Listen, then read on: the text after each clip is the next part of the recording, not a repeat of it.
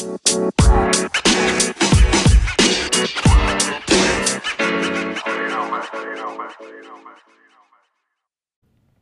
right.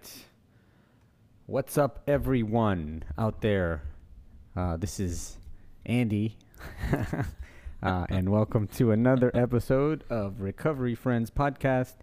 Real quick about the podcast, this is a podcast where people who are in active recovery from addiction share their unique experience in hopes that somebody out there, anybody out there in active addiction can maybe hear these stories and possibly find hope for their own recovery. We are not affiliated, or do we speak for any 12-step programs or any other addiction or recovery-based entity. The words spoken here reflect the experience of our guests and not the opinion of their chosen path to recovery. And tonight, this evening, we have a friend of mine. Naylan is on the show today. You want to start that timer now? All right. No. Start. I was trying to think just now, because I usually share like my first experience with the person, or like a little,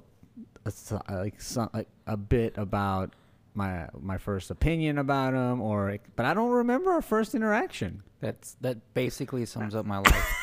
Most people don't remember their first interaction with me. It's not very memorable. Right. I just like appear like You've been around? I don't know when that's how I just showed up my bike shop one day. He needed his bike fixed. And I don't mean that in a negative context, but no, we met somewhere. Where did we meet? Do you remember us meeting for the first time? I mean, that's like most people. I see him around at meetings and things, and then just slowly. I mean, that really is how most people would describe their first interaction with me. Is like, I don't know, like I looked up and you were there, and I wasn't. And then slowly this gets closer and becomes. I looked up, you were there, but then I had the strange sense that you had been there all along. Yeah, that's me. I'm a ninja. That's what it is, a ninja. Yeah. A lot of people will sometimes mistaken me for you. Really? Yeah. Oh, that's interesting. And then I'll be like, "Oh, I'm not that guy. Like, you must be talking about bike, because I ride a bike and like had a beard sometimes." And I'm like, "Nah, that's not me." So what do they say? Just ask me bike questions if I can come by the shop and get it fixed. That's great. It's not me. Nah, that's not me. One of these days, I'm just gonna play along and see how long I can go with it. Dude, you probably know more about bikes than I do. Maybe. Shout out to our homie out there. Yeah, Zach. Hey, I'm still hitting him up for questions. You know, Bike Zach. Shout out. I still hit him up. He's my bike sponsor. I actually think that's how I'd seen you, but I think the first interactions we had was I just got into biking, and we were like fellowshipping after a meeting after Carrier Pigeons, and I was with Zach, and he was like, "Hey, doesn't his helmet look good on his head?" Talking about me, and you're like, "Yeah, I think it does." And I was like, "Yes, awesome." It was a helmet he gave you, or something? No, it was just a helmet I bought, just a regular helmet, you know. And I love helmets. I'm all about safety, bike safety. Everybody, that's good. Wear a helmet. Wear helmets for sure. Absolutely. I always tell people to wear helmets, and then you don't. Sometimes, and I'm like, if I don't wear one, I'm afraid somebody's gonna see me and say that fraud. Yeah. Look at that guy. I'm going to say that the next time you're speaking and I ask a question. Hey, how important do you think your life is that now that you're sober that you ride around the city without wearing a bike helmet? And I'll lie, obviously. Right. I say, I always wear a helmet, you know. And I'll pull out the evidence. A picture of me. Yeah, no, I always feel it's weird because so like the main reason why I wear a helmet is more so that people won't like give me shit right. because I'm a bike shop owner. That's the only reason. I mean, I feel like I should. In reality, the only reason we do anything is so people don't give a shit about it, right? The reason. That's it. Right. That's it. I think somebody was telling me just that, like in the Northeast. There's a friend of mine from Brooklyn, and she was like, in New York, if you didn't wear a helmet, you would get shamed. You would get like people would like mess with you big time. and it's and so people wear their helmets. Right. And down here, it's so uncool Yeah. that people are gonna give you shit for wearing your helmet, so Yeah. people don't wear Right. them. Right. Like you want to be look at that nerd with a helmet on there, caring about his safety, About his brain life. safety. Yeah. God. Oh, disgusting. So, yeah, I think that was the first interaction, and since then we've, got closer. Since Yeah. Then, so Yeah, I really enjoy your visits down here. yeah, it's awesome. It's cool. Hang out at a bike shop, talk some bike, talk Yeah, some. drink some Spro. Yeah, drink some Spro, some Topo. Shout out Topo Chico, Yeah, our sponsor. keeping us No. right. I think you can't actually say something's your sponsor if it's not, right? We're it's- gonna find out. I Let's- don't think. Let's see. They're gonna send a season. I don't think I'm relevant enough for them to come down on me for saying that. I've tagged Topo Chico in some Instagram posts, and I got a like. So From them? yeah, Oh, cool. Yeah, that's probably the highlight of my life. So if I just say hashtag Topo Chico, will that show up in the internet? Well, you can like add them as a friend and tag them in the picture. I would do it.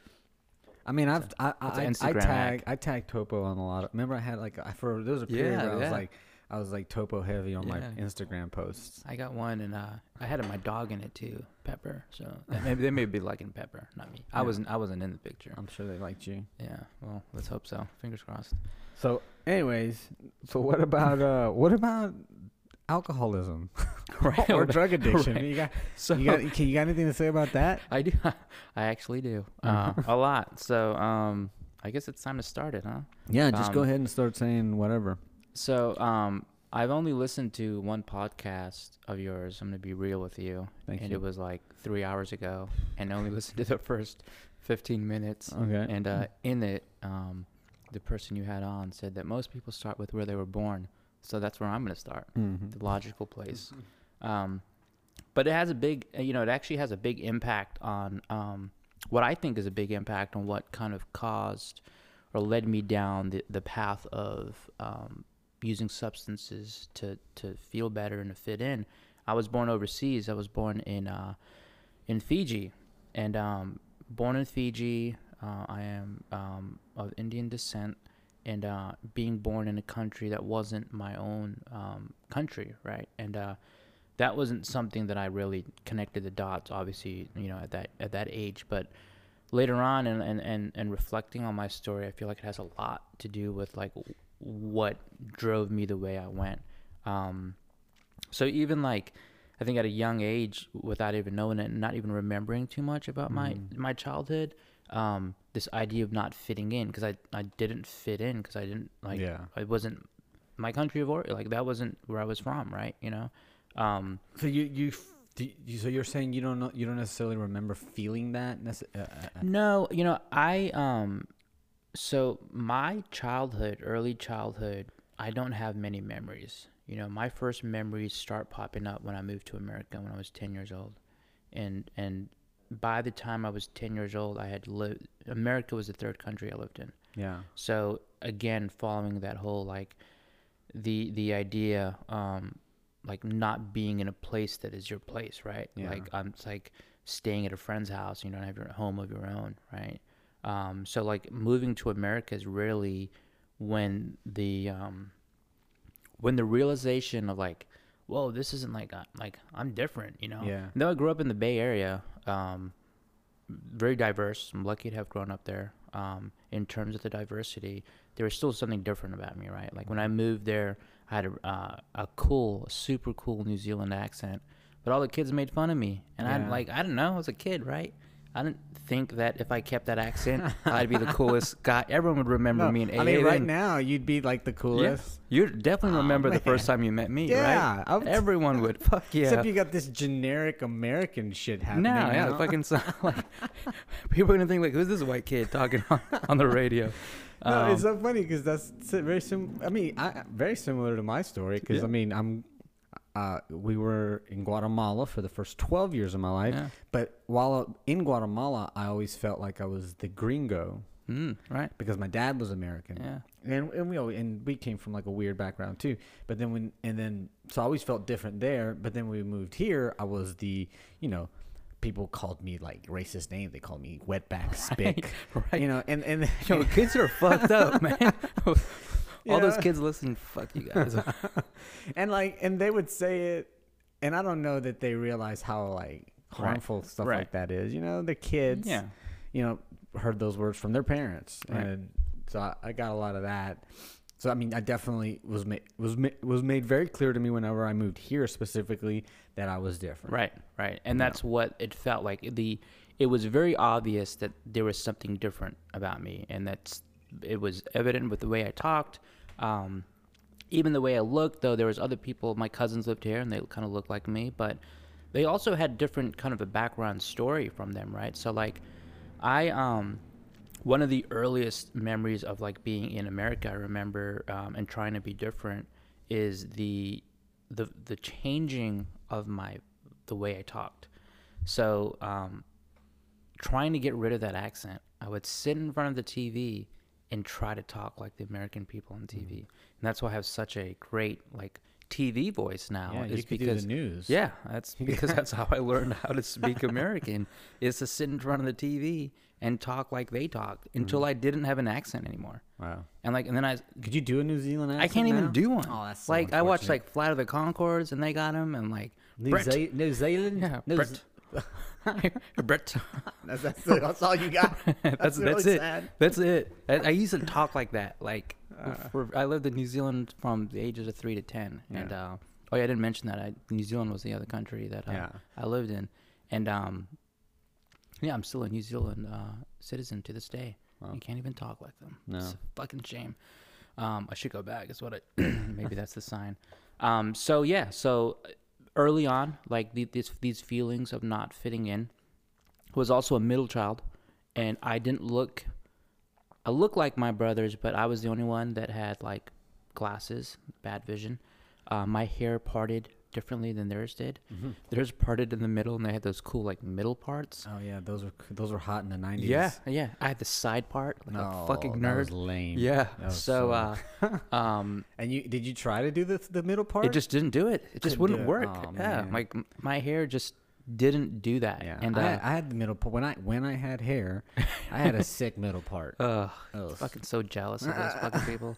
I still am. So I see some kid with like a middle part, I'm like, fuck you. I don't, because that's mean, but I think it.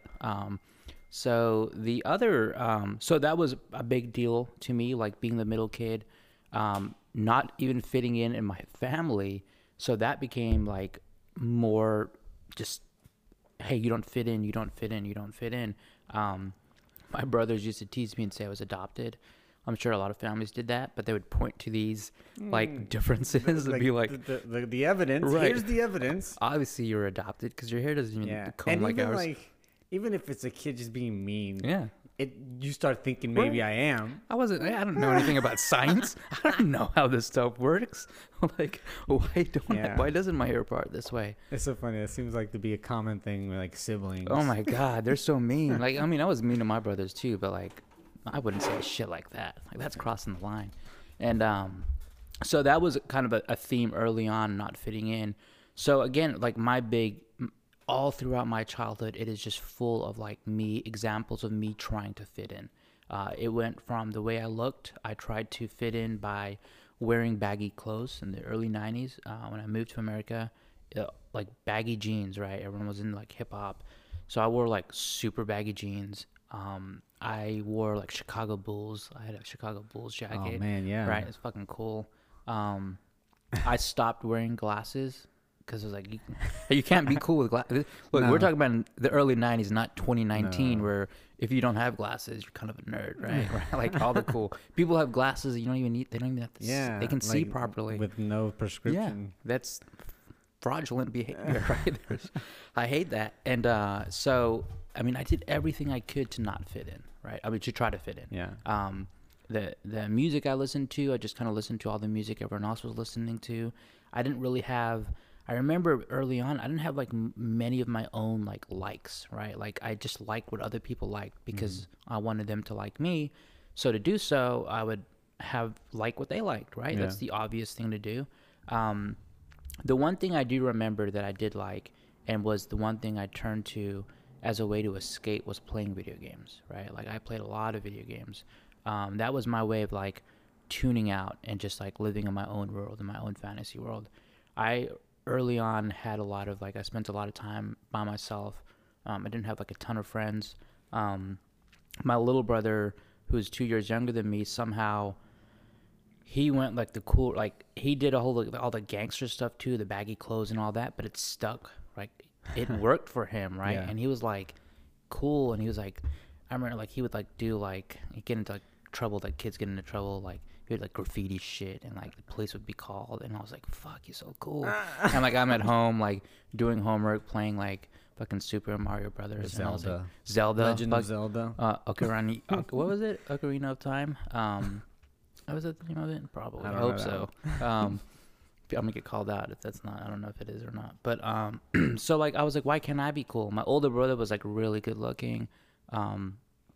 Noticed he's not anymore because he's old. But he got all the girls, and like that was his thing. And like I just didn't I didn't have a thing, right? I was just the middle kid that no one, even in my family, my extended family, people couldn't. Like, they would think I was my older brother, and I'm like, nope. And I'm like, you're the little one. I'm like, nope. And they're like, then who are you? I'm like, there's 3 of us. Like, I'm the middle, like, the other kid that they have. And then, like, these things always, I felt like they always kept happening, right? Yeah. So, a lot of this just kind of, I mean, all of this just.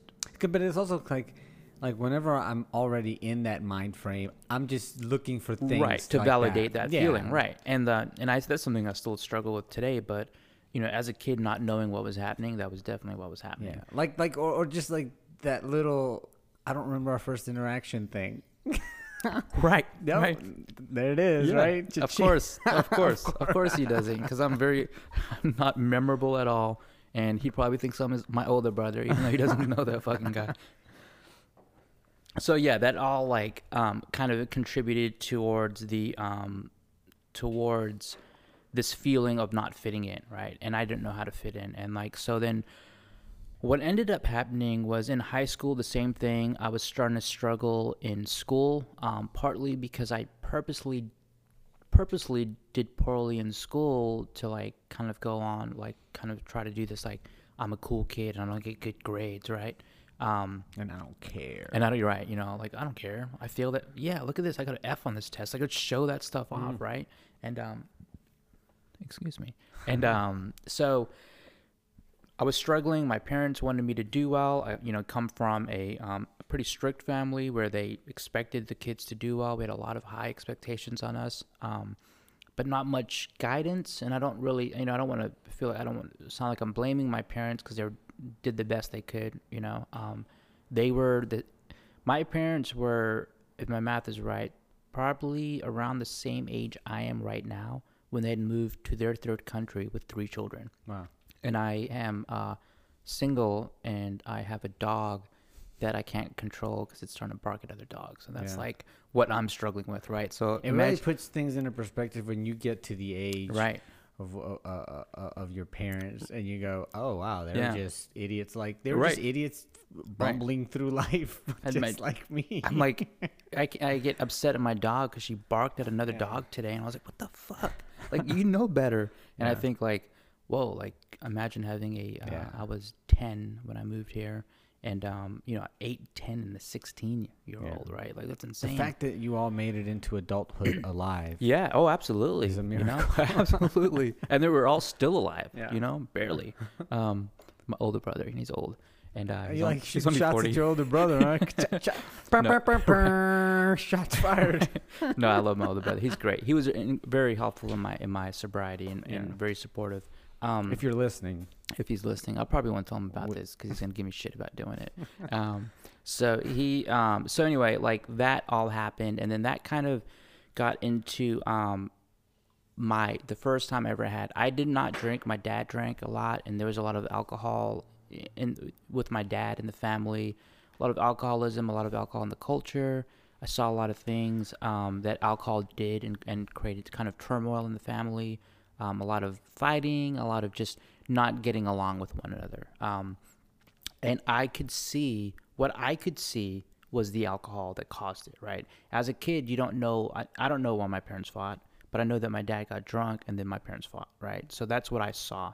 I saw alcohol do something that created something. It was a very easy, all right, cause and effect kind of deal. Like, I don't know why they fought, but I know that my dad drank and it felt like that's what was causing it, right? So I'd sworn off, like I was never going to drink. I'm never going to drink. And then I got to like my late teens, and I really became a little rebellious. I started listening to like punk and listening to like this music, you know, like I started hanging out with these different people, and like that kind of got me in this rebellious mood. And one of my favorite bands still to this day, Rage Against the Machine, I was like, you know what, fuck everybody, right? So like I got into this mindset, and I was at a baseball game, and it was the A's, and it was opening night, and then the first time me and my buddy Kevin, who I was friends with, who happened to be a very popular kid. You know, he was voted class clown of our high school. He was on the basketball team, a tall dude. Like, he got all the girls. But him and I were friends. And it was just like this very odd, like, I was just this one-off friend that he had that just did not fit in any of the other categories of friends he had. And it was really weird. I still, to this day, don't get why we were friends, but we were. And he was cool. And I, you know, still talk to him to this day. Well, anyway, like, he was like, yo, we should call my older brother and he can get us some alcohol. And this dude's older brother was super fucking cool, right? Like, he was like the epitome of what cool was, right? Like, and for me, another thing was like, I saw cool, I saw attractive, all those things to me were through the lens of like a white America, right? I grew up in a country where you were attractive if you were white and male, white or female, and but there weren't that many colored people on TV, let alone Indian people on TV, right? It was, you know, you see it a lot today. You talk about the diversity and the representation. Well, back in the 90s, like, that didn't exist. Only white folks on right? TV. So like, I always kind of, you know, I was holding myself to standards that I wasn't never gonna meet because I was ever right, because it literally will never look like these people. And that was something that kind of fueled this, like, I'm not good enough, I'm not attractive enough. Being attractive enough is something that I struggle with a lot, even today, right? Like, so... It's funny, also, real quick, I used to have this recurring dream, and in this dream, I looked exactly like Zach Morris. Dude, right. Like, when you think of, like perfect hair, you had the... Blonde. Right. Perfect hair. The hot cheerleader girlfriend. Exactly. And that's who I don't know if I saw myself that way, but I always thought that I would grow up to be that. Right. You know what I mean? Absolutely. Yeah. Yeah, and like, those are the TV shows we were watching, right? Yeah. Saved by the Bell. You're watching all those shows. And like, even I mentioned Saved by the Bell, and I think of the block of TV that used to be on. It was like Step by Step, Full House. But look at Slater. Slater was, you know... Oh, he's Hispanic, but like, you know, his name was AC Slater, right? Like, what? I mean, there was no like real his name, if you knew his real name, then you knew, right? Yeah. Like, you knew Mario Lopez, Yeah. but like, his name was AC Slater. Yeah, you're right. show. I never thought about that. Right. They didn't give him a Hispanic name. No, right. They gave him those ridiculous pants, though. Right. Nobody forgets those. So like so that was another thing. So like my friend's older brother was like the epitome of what like good looking was, right? He was like, he had tattoos, and I was like, oh my God, this guy's so cool. So I remember calling him. I was like, hey, this is Nayland. I'm Kevin's Indian friend. I don't know what else to say or how else to. He's like, yeah, I know who you are. I was like, in my head, I was like, yes, he knows I exist. And so like, I was wondering if you'd come over and buy some alcohol. And he laughs, and he's like, okay. And then he meets us at this, I can't remember the name of the liquor store. It's a very popular liquor store where we grew up. Buys us some alcohol. It's Mad Dog 2020. And why didn't he call him? Why didn't your friend call him? So That's weird. I don't know if he, like, so my friend also was kind of a good kid, right? So I think it was more of a, like, I don't want my brother to yell at me kind of deal. Yeah. I don't know, or actually. he thought maybe that, like, if his friend asked, he'd be more likely to say yes. Or yeah, something. I mean, I don't really know why I did it, and I'm shocked that he actually got, because I was such a nervous kid. I'm still nervous now, but like, I was a really nervous kid, like fucking like super nervous, much more so than I am now. And so he comes over, he buys us the alcohol, we drink the alcohol, we throw up, and you know, like, it's disgusting, but we had so much fun. At least I remember having a lot of fun. And that was the first time where I was like, whoa, I can have like fun and fit in and feel cool. Because everything surrounding all that happened was like, oh, he knows who I am. Like, we're hanging out with this cool guy. Because when we were like hanging out at his house, like, he didn't want anything to do with us, right? We were his nerdy little kids, like, Yeah. you know, brothers, friends. And so like all these things just kind of created this scenario of like, oh wow, alcohol is what makes things cool. So like I did that for a little bit, right? I drank alcohol, started feeling cooler. I felt like I was starting to come into my own, but it had to do with alcohol. And then shortly after, what ended up happening, and then what kind of derailed everything and all the plans I ever had, was I was introduced into to drugs, to crystal meth, and that was very, very quickly after my first drink, like 6 to 8 months later, and that kind of set me on a new path of being a. I was drinking a lot and continued to drink a lot, but I was also doing crystal meth, which nobody knew about.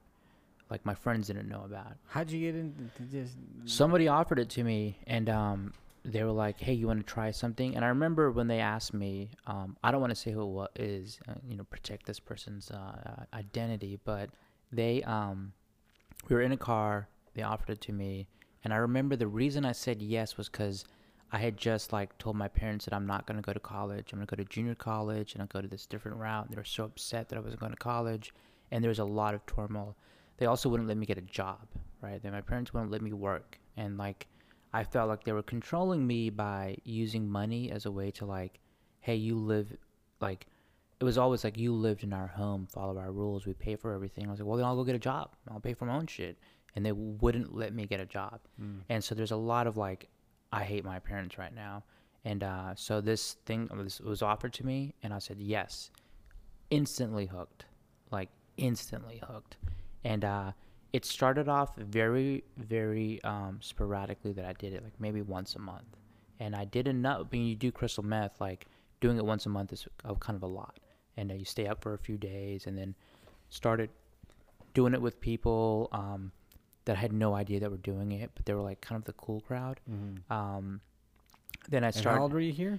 So I was 18. Okay. 18 years old. So it's still towards the end of high school or out of high school? I was out of high school. Okay. So I graduated at 17, and then I was out of high school. So I was trying to go to junior college, but I couldn't because I couldn't go to class. So, I hear a lot of people tell their story, and they finish college while that on always drugs. blows my mind. Me too. People that can do that. Like, yeah, I got my master's, Right. but it's still drinking like a maniac. not me. You know what I was doing? I was awake, being fucking crazy, and then sleeping for 2 or 3 days, and then was like, fuck it, I'm not going to go to class. Or I would just randomly show up to class, have missed, 2 weeks, and have no idea what's happening. Yeah. So I ended up withdrawing a lot. And back then, like, school was cheap. It was in the Bay Area. Like, I don't feel like I paid for all my school. I also at this time had a job. I'd got a couple of, I had a DUI. My mom got me a job at her job where she worked for this clinic. And a lot of people there saw my kind of unraveling. But they all thought it was because I was drinking too much. And I wanted them to think that. Because I did not want them to think I was a drug addict. Yeah. It's so weird how like I'll reveal something that typically you don't want to reveal. Right. If somebody secret. reveals something to you willingly that Yeah. they probably wouldn't necessarily usually, it's probably a bigger Right. secret behind it. So that's crazy you bring that up because that is literally how I operated early on. For so long, I would tell people like these crazy things that I was doing. So then I felt like what I was doing was like people were suspicious. So I needed to tell them something. I needed to give them something. Yeah. So I would tell them some like bombshell shit. But it wasn't the thing that I was worried about them finding out that I was a meth addict. So I'd tell them like I've been drinking and driving. I've been like that's problematic too, friend. You know right. what I mean? That's what crazy. So but then they would be like, all right, like maybe he's just going through a phase. So people were like worried about me and just worried that I was like going through something or maybe like he'll grow out of it kind of deal. I guess alcohol is less alarming. So so people are like, right, because I can tell. I mean, I'm proof that I could tell everyone in the world that I'm drinking too much. I'm going out and getting drunk. I was sleeping in my car, coming to work in the same clothes. I did that often. And people are like, yeah. he's gonna be okay. Yeah, it's a phase. He'll be okay. And also a lot of times because I didn't look fucked up, like Yeah. physically, I looked like a nice little Indian kid, right? Mhm. That like most people don't notice, that no one really saw me. I was never mean to people. I wasn't really that like bad to people. I didn't, I did my job well.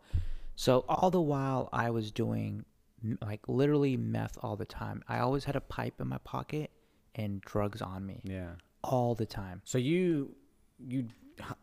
how quickly did you graduate to smoking it? That was the first time I ever did it. Your first time? Yeah. Wow. It was the only, like, it was the exclusively almost how I did it. Sometimes I'd have to do it other ways if, like, we ran out of lighter, if we didn't have a lighter, Yeah. or if our pipe broke. Like, I would have my drug dealer come to my place of employment, and I would pay him extra to bring me a pipe. And, Yeah. like, so also back then, the people who dealt it were the norteños, right? The Mexican gangsters. If any of you listening out there know what I look like, I don't hang out with gangsters. I'm not a guy that should be associating with So there's gotta be- Mexican gangsters. So, but they all loved me because, one, I wasn't gonna try to shoot them. Yeah. Two, I wore a shirt and tie all the time, and three, I always had money. Yeah. Like I made really good money. So I was their, like, I always used to say I'm their ideal customer. Like, I'm Yeah. not coming around knocking at 2 a.m. Here's $200. Give me what I need. Have it when I need it. So because of this, when I found a drug dealer, I needed that drug dealer to stay with me. So if they got in trouble, I would bail them out of jail. So I bailed drug dealers out of jail because I didn't want to go find like another drug. That's crazy. Yeah, because like I don't know how to like go about asking people for Yeah, drugs. That wasn't like my thing. I'm like that. I was living in a world that I didn't even fit in. Like Yeah. I was not part of that scene. So all the while, so I'm like becoming worse and worse. I'm losing a lot of weight. I was at like 110. I was like God, 23 years old. Thought I looked sexy as shit. I had a six pack. Let's be real, it was pretty sexy. And but like I realized I looked like a fucking ghost, and people started noticing. 110 pounds and you're what, 6 foot? Thanks, but 5'10". Apparently, I'm not 5'10". Someone measured me the other day Uh-huh. and crushed my dreams. I'm like Oh. 5'9". Yeah, 5'9" and a quarter or some shit. yeah. Well, it says 5'10" on my license, so that's what we're Yeah. gonna go Well, with. fine. Let's go 5'10". Even at 5'9" and 110 pounds, you're a Yeah. skeleton. Yeah, it was bad. It was Yeah. bad. And then I was like, well, I'm always really skinny anyway. And, well, not that skinny, right? Yeah. So got worse. And then I decided I needed some help, right? Like I lost my job, lost a girlfriend, lost a lot of things. And, so I decided, that I was going to make a move, and I was going to move to New Orleans. Mm-hmm. So I was like, it wasn't like a decision I made. I didn't pick New Orleans. I decided I was going to move. It was going to be Seattle or New Orleans. And why? Seattle, because I was a big Seattle Mariners fan, and I loved Ken Griffey Jr. because of a Oh, baseball yeah, Ken video game. Griffey. Yeah. And I wanted to, like, I'd been up You there. were good at that game, home run derby. You I just fucking clocked loved them? that. Yeah, I love that game. I was not very good. One of my best friends was good at it, and I would Oh. go play at his house, and he would just demolish me. It was so discouraging. I threw a perfect game in that game once. It was a pretty amazing accomplishment. I should put it on my resume, Man, actually. That would be a nice little tidbit. Right, little tidbit. They would like that. So I decided it was going to be Seattle or New Orleans. I decided New Orleans. Got a cousin who lived here, and he was close to my age, and he just got divorced. And he was like, "Dude, you got a free place to stay, and like I would love the company." I knew nothing about this city. I'd been here once, but I was here for a wedding, and I got really drunk. But I didn't know anything else about what I was getting myself into. And so I moved here, and I slowly found out that drinking was what the city was about. So I moved very close to Igor's on St. Charles and Jackson, and I found out that you can drink 24/7. So I did. All I did was drink, and I became this huge bar guy, right? Like this, not huge in like weight, but like that's what all I did. I made all these friends at bars. I made friends with bartenders. All of a sudden, people started finding me attractive. I was 25 years old, like kind of coming into my own, had long, sexy hair.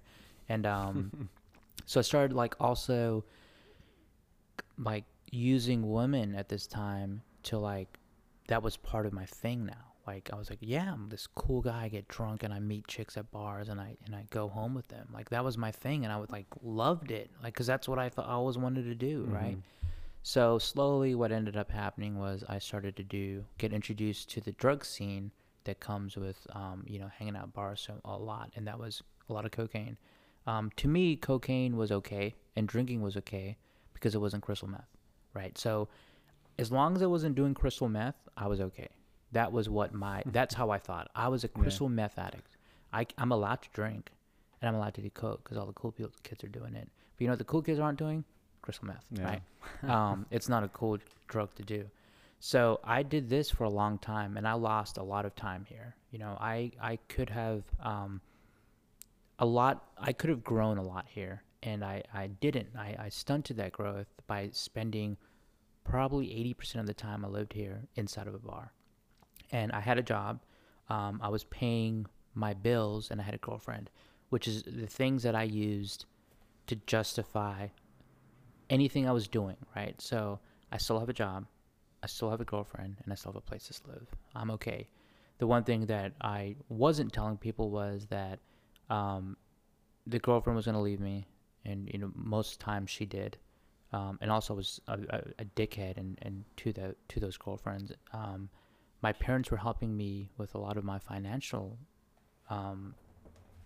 needs because I was spending a lot of money, and then the job was just a job I had. Like it was making very minimum amount of money and just was going to lead me nowhere.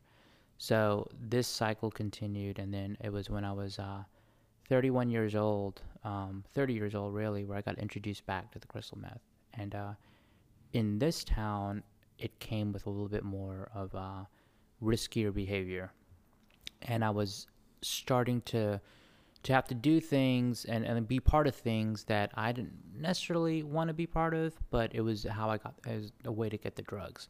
So, it was like I would end up, calling the person I knew, my connection, and then I'd disappear for like 4 or 5 days and just be gone. And no one would know where I was. And then the girlfriend at the time would then call my like family and be like, I don't know where Nayland is. He's like, he could be fucking dead. And then I get pissed off at her for like thinking that, like, why? Like he's a missing person. Right, how dare you do that? And I had to like fucking tell them all like that I have to make some shit up.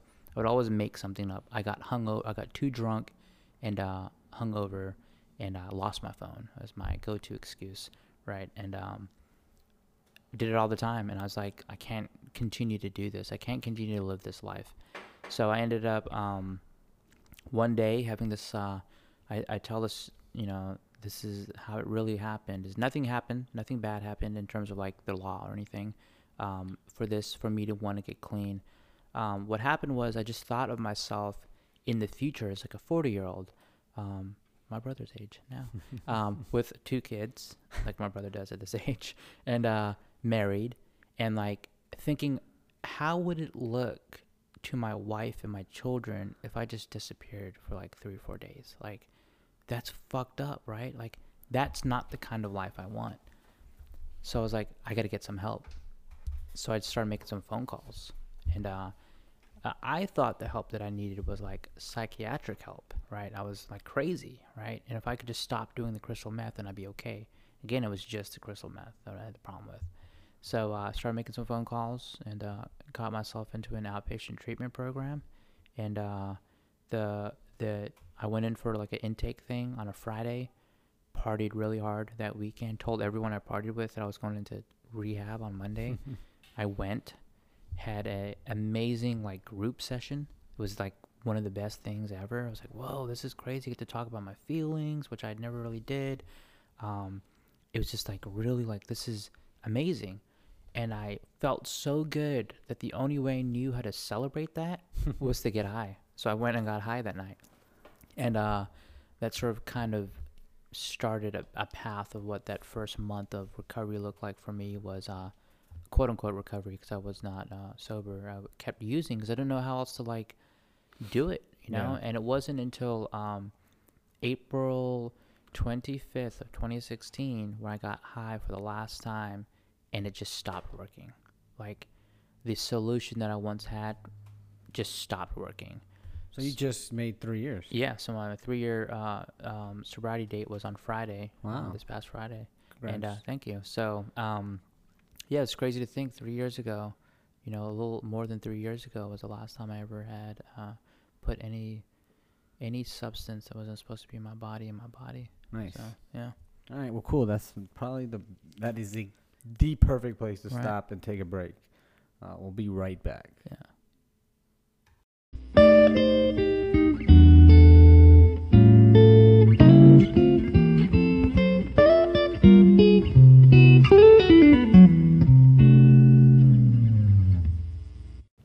All right, we're back from break. Dun dun dun. All right, so Nayland. The thrilling conclusion. Yeah, thrilling. I'm on the edge of my seat, Right. quite literally. Well, I got sober. That was The end. The All end. right, That was 3 years ago. Thanks for doing this. Yeah, man. you're welcome. Yeah. Good luck to y'all out there. If you want to know how to get sober, just do it. Yeah, that's it. Just kidding. There's a lot of work that is involved, but it's not as hard as you think. So, I guess I just continue. Yeah. I suppose. I Yeah. don't have much guidance here. Yeah, no, I mean, yeah, just continue from where you are gonna let off, man. So now just- you get sober. Tell me the story of your sobriety. Just fucking Tell me how it's been. Finish it with like what you're doing Some now wisdom. today. Yeah. Or not. Right. Probably I mean, I got a lot of wisdom, I think. It's just no one notices me enough for me to be It's able quiet. to share it. Quiet, unassuming wisdom. Yeah. So anyway, so like back to I guess I went to this treatment thing and continued to use while I was there, and I was kind of an asshole while I was there too, because I just thought I knew everything, which was another thing that kind of went along while I was using. So I remember they told me they called and they said, "Hey, we can't help you if you continue to use, and you might be better off inpatient." Well, that wasn't an option for me. I had just adopted a dog because I was really lonely. My girlfriend had broke up with me. It was just me. I was like, I had no more friends because they're all bar people. I had not made any real friends here. And the only friends that I had were back home in the Bay Area, who I wasn't communicating with that often. So, felt incredibly lonely. So I decided to cure the loneliness. I adopted a dog, and I was like, that's going to be the answer in sobriety. Everyone told me not to. They said, get a plant. And I was like, well, I'm going to kill the plant. Better if you kill a dog. That, I guess that's the, that's, I did not think about that. I didn't think I was going to kill the dog.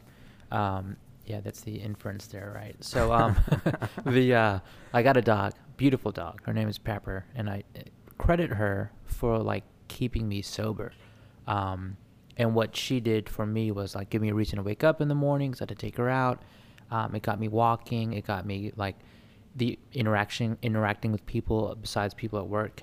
And she was good for me. It was great. So they said, I begged them to not kick me out, not to give me one more chance. They're like, all right, you can't use anymore. And that was the 26th of April, right, when that happened.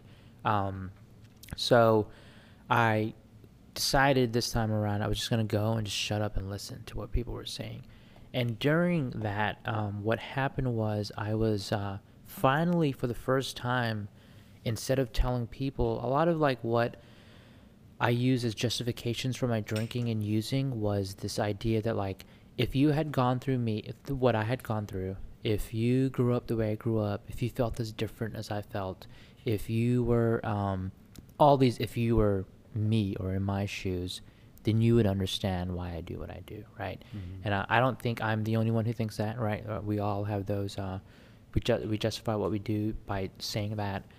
So in one of the meetings, the groups, in the IOP, I heard somebody who was as different as me as I could imagine. In fact, this person was someone I could look at and think they don't have any issues because they were attractive, had a lot of money, because they didn't have to work. Their husband had a lot of money, and had everything they could ever want. Right?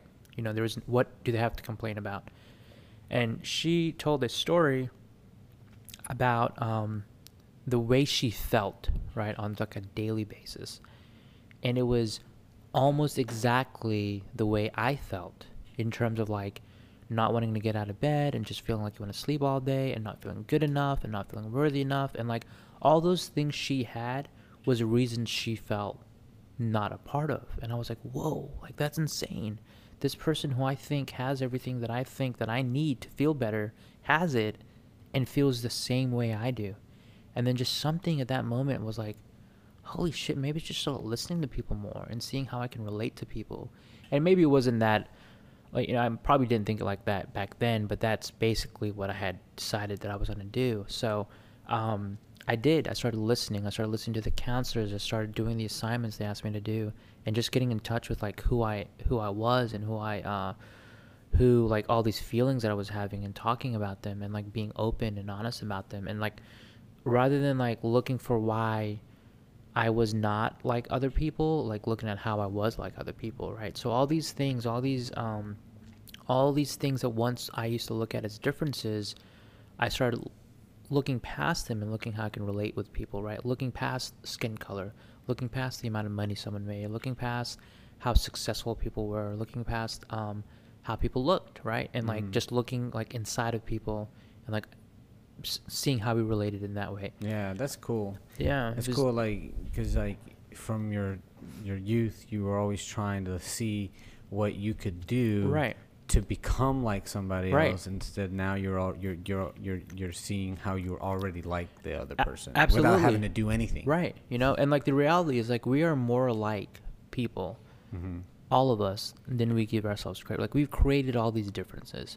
We've created ways to like be different. You know, we've created you know, there's the different brackets of like wealth we have, right? The kind of degrees we get. There's all these like ways of like separating us from each other. And the reality is we're all human beings who all suffer at some point in our lives. We're all happy at some point in our lives and all go through things. And we just don't talk about those things, right? And that's what recovery has given me, is a place to do that. So what that outpatient thing did was that's bigger than anything. The thing they could have done that I wouldn't have found otherwise was introduce me to AA. I went to an AA meeting with them. They took me there, and I would have otherwise never gone. I, to that point, only knew of AA as to be a place for alcoholics who were, you know, like the portrayal of, people say this all the time, but like old white people, right? And that's because of like what was typically portrayed on television back then, was like old white people sitting around and talking about their days. So the meeting I went to was not like that. It was a lot of young people. It was a young people's meeting. And I was, even though like very intimidated by the meeting and very nervous, I was a nervous kid, even more so nervous now that I wasn't using drugs and alcohol to mask that. I saw people like be able to talk about how they felt, and it planted something inside of me that made me like, okay, there's a possibility here, you know. So my first year of sobriety was difficult. I still had trouble because there were some other things I was dealing with. I was still dealing with my like really bad depression, really bad anxiety, and then just coming to grips with like who I was, right? Telling my family that I was a drug addict and I was in recovery. That to them was shocking, though I know they knew, but I think they're, you know, you tell your parents that, I think they think like somehow they failed. Yeah, right? What did I do wrong? And right, you know, and you don't want, and that wasn't my intention. So that created a little bit of a barrier with my relationship with my family. But the one person in my family who was super supportive was my older brother, who was given a little bit of shit earlier. But the reality was he was incredibly supportive, and we talked all the time. He talked every day. He told me how proud of me he was, which is something our family didn't do much of, right? And just told me to keep my head up, and I was able to share with them things that I started to get this relationship with an older brother that I always wanted, right? And I didn't have. We were 6 years apart, and it just felt like we couldn't have that sort of relationship. So first year of sobriety was a little tough. I was having trouble still making friends, but part of that was because I wasn't putting myself out there again. I was like a kind of a quiet guy. Didn't talk to people in meetings. Yeah, I would just go and then kind of leave, and just I didn't mean to, but think I gave off an impression that I didn't want to be bothered, kind of deal, which wasn't the case. I was just really nervous, you know. And I also created a life where I didn't do anything. You know, I was very, very safe. I was going to a meeting, which is my home group, which was a Saturday meeting that I went to, which got me out of the house for on a Saturday night, which is super important to me in early recovery, because otherwise I would have been at home just like sad, right? So that's when I started to like hang out with people and sort of like get this fellowship and create this community, and this community that I was always searching for, always looking for this community when I was a kid, looking for this community when I was a teenager, and found those communities, but found them like through unhealthy means, right? So now I found this community where all they did was care about whether or not I was sober, and maybe they didn't even care about that, but they just, you know, like they asked me how I was feeling, and we talked and we laughed, we had so much fun, and it was such a great like feeling that this is what I wanted. Throughout all that, I was working, so I do, you know, I follow the AA fellowship. That's the program that I use, and I did the 12 steps, but I didn't do them maybe the best of my ability. I did them enough to get by, I think, you know. So I had a couple of sponsors early on, and doing that and going through that process was a little eye-opening to me too. And for me, the big one was the amends process. Making amends was like a real amends to people was probably one of the most just humbling experiences I've ever had. The biggest one being to my parents, and letting them know that this wasn't their fault, right? What happened to me in terms of like the route I chose to take in using drugs and alcohol to be my coping mechanisms weren't their fault. And that, like, there was just something that created, and, you know, I kind of I didn't want to do an amends to them, because I kept telling my sponsor, I was like, well, they're just gonna, I know how they're gonna react. They're just gonna say, oh, it's okay, like how they've always reacted, right? Yeah. They're gonna say, it's okay, do you need any money, right? Like, that's what they're gonna do. They did not react like that. They were actually really engaged in the conversation we had. They were like openly speaking. My dad was, you know, my dad grew up the way he raised us was, men don't share emotions. You're a man. You don't, like, that's not the way you act. And he was like really emotional. First time I've seen him, you know, emotional like that. My mom was like really supportive and loving. It just something I'd never seen it and would have never been able to experience if I had not made that amends to them. Awesome. You know, and it was just good to make amends to people that I've hurt. I'd hurt a lot of people in ways that I even like kind of told myself I hadn't done, right? I'd done some pretty shitty things to people, mostly women, past relationships. So it was good to like really like tell people, like those people, hey, I fucked up and I harmed you. Like, what can I do to make it better, right? And I've always had a positive response, and people are really proud. You know, I think they're very, very happy that I think most people knew I needed some help. Like, it wasn't a big secret, you know. Again, I kept you know, I told everyone knew I drank, and I don't care about the drinking. So some people were a little stunned about the drug use, but it's been a positive experience in with all the amends and all that. So it's been a pretty cool thing, and I think for me now, like, recovery is it's given me something that I can't explain, right? Like, now when something goes wrong in my life, and believe me, a lot of things do. I do continue to fuck up in ways that I think I shouldn't at 3 years sober. You know, that's something I struggle with, thinking that I still struggle with a lot of the things that I struggled with before I introduced drugs and alcohol into my body, right? Those things have not been cured. So the idea that, like, now that I don't drink and do drugs, my life is perfect is as far from the truth as, you know, as possible. Like, my life is a lot better. Yeah. You know, I'm no longer covering my windows with blankets, awake for 5 days, and like living like a fucking disgusting piece of shit. Yeah. Now, like, I'm, you know, I have a job, my career's going well, school's going well, I got things like happening, I'm meeting new people, I'm starting relationships, I'm ending relationships, like, I'm doing a lot of those things, but like, I still do things that I think, like, whoa, this is like stuff that I did before I got, you know, I started drinking and using, and what I can do now is like call somebody, right? Like, sounds so simple, and there's people out there who are like, well, I can call people too. But for Yeah. me, that was such a difficult thing because I was much rather sit with that feeling Yeah. and like let that fester in my head until I went fucking crazy. Yeah. And then like be like, I gotta shut this shit up, right? And there's two ways to do that. There was shoot myself, or there was like get drunk Yeah. or get high, right? Usually I chose, not usually, all the time. I did not try to shoot myself. How many times did you shoot yourself? I was just a bad shot. Yeah. I'm scared of guns too. So. Yeah. Well, it's funny because like the what changes is life doesn't get perfect. No, right? I don't get perfect. No, fuck no.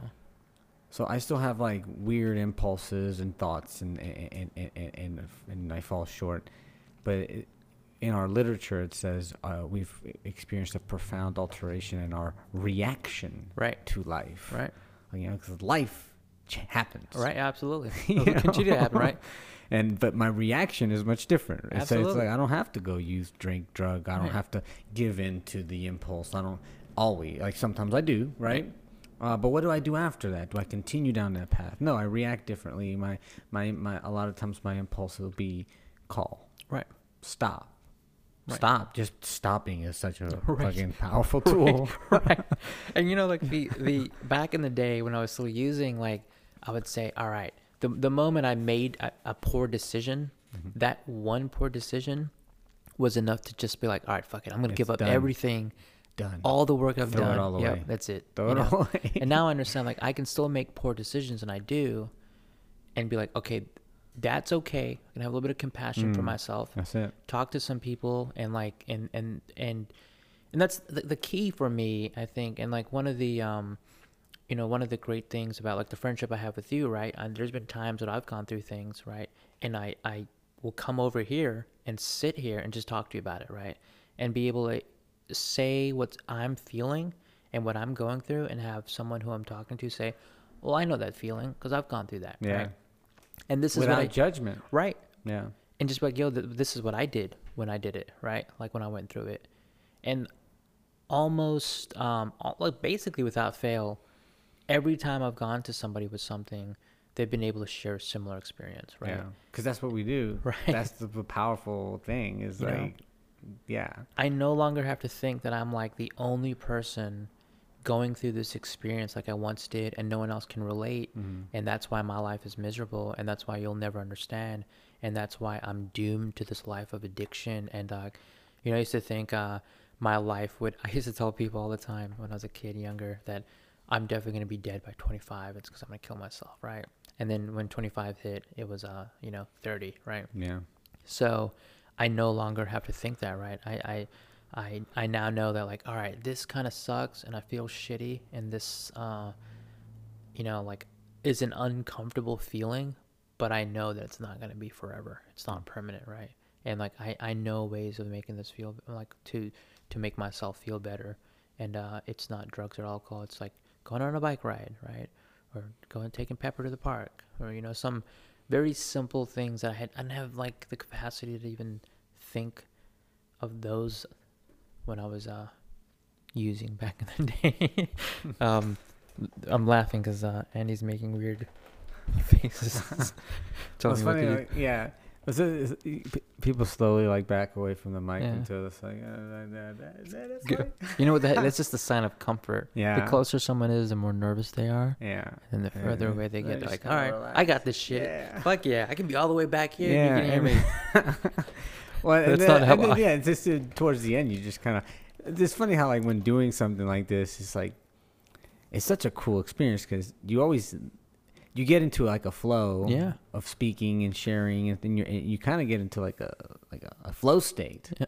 you know, and it's weird because like I noticed that like the guests always kind of get into that by the end, and they're always like, man, this was great, Right. This Yeah. is awesome. I had a good time, and for me, it's always a good time. But I never, obviously, because I don't want to like speak too much, Right. So I never really get into that like that flow You'd where always, I feel amazing. But I always feel really good after Right. these podcasts. You're always ready to say something powerful Yeah. on a whim. it feels good. It feels good. It always feels good to, like, this is the thing. This is the beauty about this whole thing, right? It's like sharing your story, sharing your experience with people, whether, I have no idea who's going to listen to this, but I hope when people do listen to it that they hear something, right? Or they just can hear, even if it's just like, this guy, like, the person talking right now sounds like he goes through those things that I'm going through. Like, yeah, fuck yeah. Like, and here I am, like, doing a fucking podcast, right? Yeah. I was nervous, like, who's going to listen to this thing? And then I remember, like, well, the guy that asked me barely remembered even meeting me the first time. So whoever listens to this is going to be like, like, you don't remember first meeting me either. It goes true. both ways, my friend. But I do have a story about what I think may have been the first time I met you. So that counts. I think someone once gave me your number when I was looking for a new sponsor. Oh, really? Yeah. But I obviously didn't call it. Yeah. So. I didn't have what you wanted. That's fine. Yeah. Well, I also didn't know who you were, so that was You intuitively knew that you didn't want. Who knows? Where our lives would have been if you'd been my sponsor. Yeah. Fuck. Nah, fuck it. I like this relationship better. Maybe. Well, or not. Who knows? We'll never know. I'll sponsor you. Maybe you'll sponsor me. That would be pretty crazy. Yeah. That'd be pretty intense. What is it they say? Be careful how you treat a newcomer. They may be your sponsor one day. Do they say that? I've heard that said. Yeah, I'm sure. that's hanging on someone's bathroom. It's funny because, maybe so. Like my original sponsor, had some troubles, and went back out, and then for a second I thought I was going to start sponsoring him, which would have been incredibly weird, and it didn't happen. And Right. it would have it would have just felt really like strange to me. They should somehow put that in. Let's make that a rule, right? That if you sponsoring someone and you go back out, that your first sponsor back has to be the person you're sponsoring. One of your old sponsees. Yeah. And if you have more than Yeah. one sponsee, you have to pick the one that has the least amount of time. Oh wow, that's humbling. It could be. It would be. It would have been. It probably would have been great for him if he would have been like, yeah, sponsor me, and it'd have been a great like sign of like his own like admitting of defeat and very humbling to ask your old student to be your master. Yeah, right. I think I don't even know where we're going. Yeah. No, we're coming up with ideas. We're trying to be creative here. We're trying to look for solutions Yeah. for problems that may not even exist. Yeah. That's how spiritual we become. We're the most spiritual people. We're definitely the most spiritual people in this room. Yeah, definitely. That's for sure. That's like a fact. Yeah, yeah. Nothing I've said is untrue right now, including that statement. It is definitely a fact. Because nobody else is in here, by the way. It's just the people who listen. At least we don't think so. And if there is, then we're definitely more spiritual than them. Maybe. Who knows? Maybe they're so humble that they're just like, I don't have to make myself known. Or they're robbing us. One of the two. All right. So all right. So we're good. I think we're good, right? So look, I'll ask one question, and then maybe we'll close out. Okay. So you're 3 years sober. You're going to a meeting, and let's say you're riding your bike and you ride your bike through a wormhole that brings you back to April 26th of 2016, and you happen upon yourself, and you can't recognize your earlier self can't recognize your new self because you're just beaming with the love of light. And also, I'm riding a bike, with the light of love. Old me would have never fucking done. And you had the opportunity to tell that guy one thing. What would it be? Ooh, that's a good question. I wish I'd listened to other podcasts. Is that what you asked them? So I typically ask that. Sometimes I don't. But what would I tell them? What would I tell old me? Just think about like what would you tell? I mean, the guy who comes in, right? The new guy who comes in. Like, what is the one thing? And I ask people, what would you ask yourself specifically? Because I feel like you'll have like something that's, Well, right now with like things that are happening in my life, what I think would be into the mic, please. Sorry. It's like speaking at the ceiling. You're thinking, yeah. I mean, I don't know like any more profound way to say it, but just like don't give up, right? Like I for me personally, giving up is such an easy option for me, right? It is.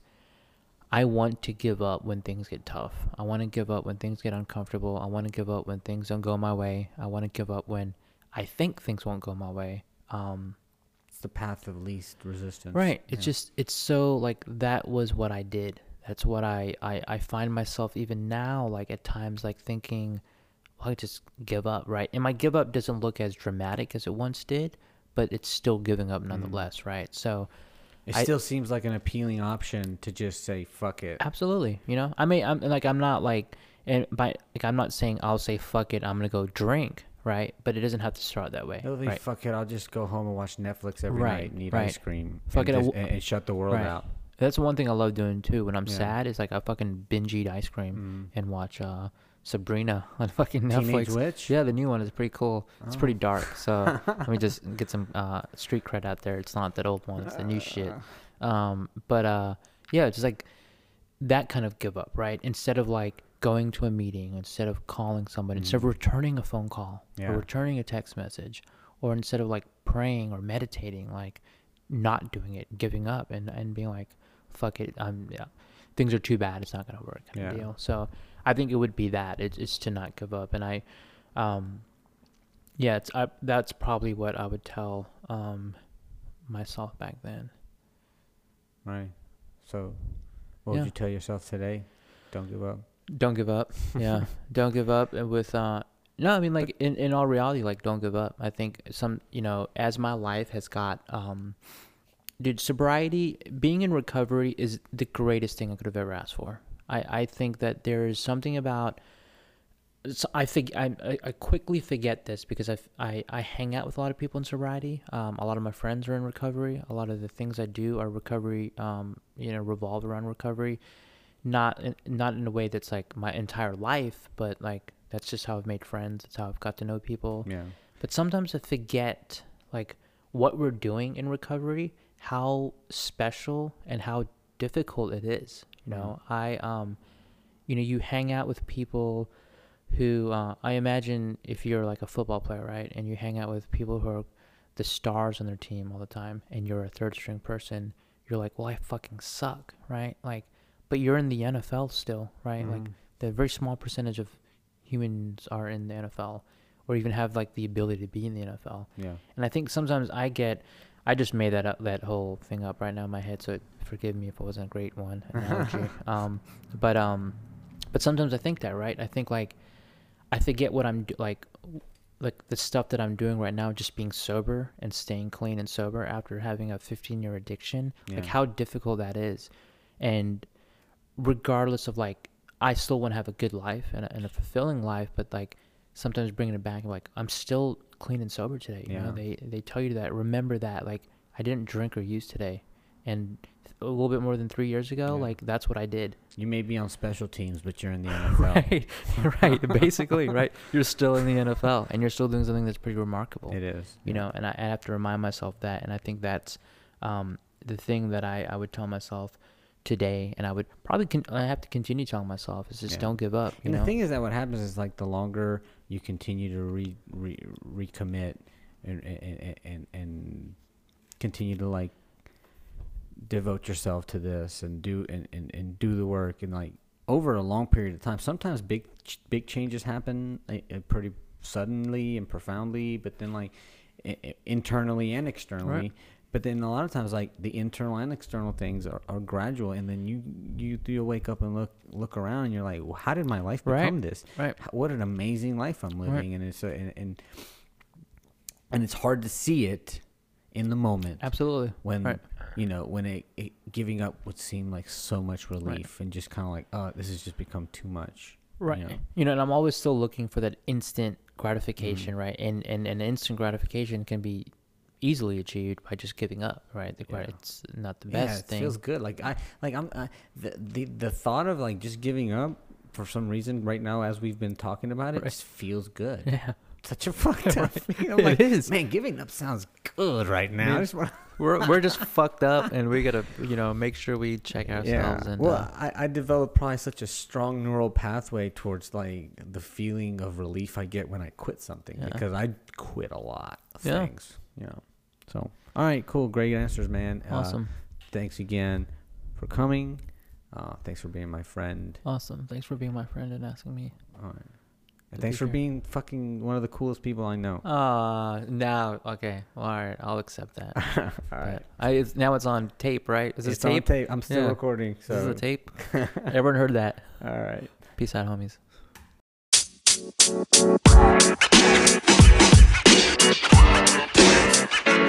You know, man.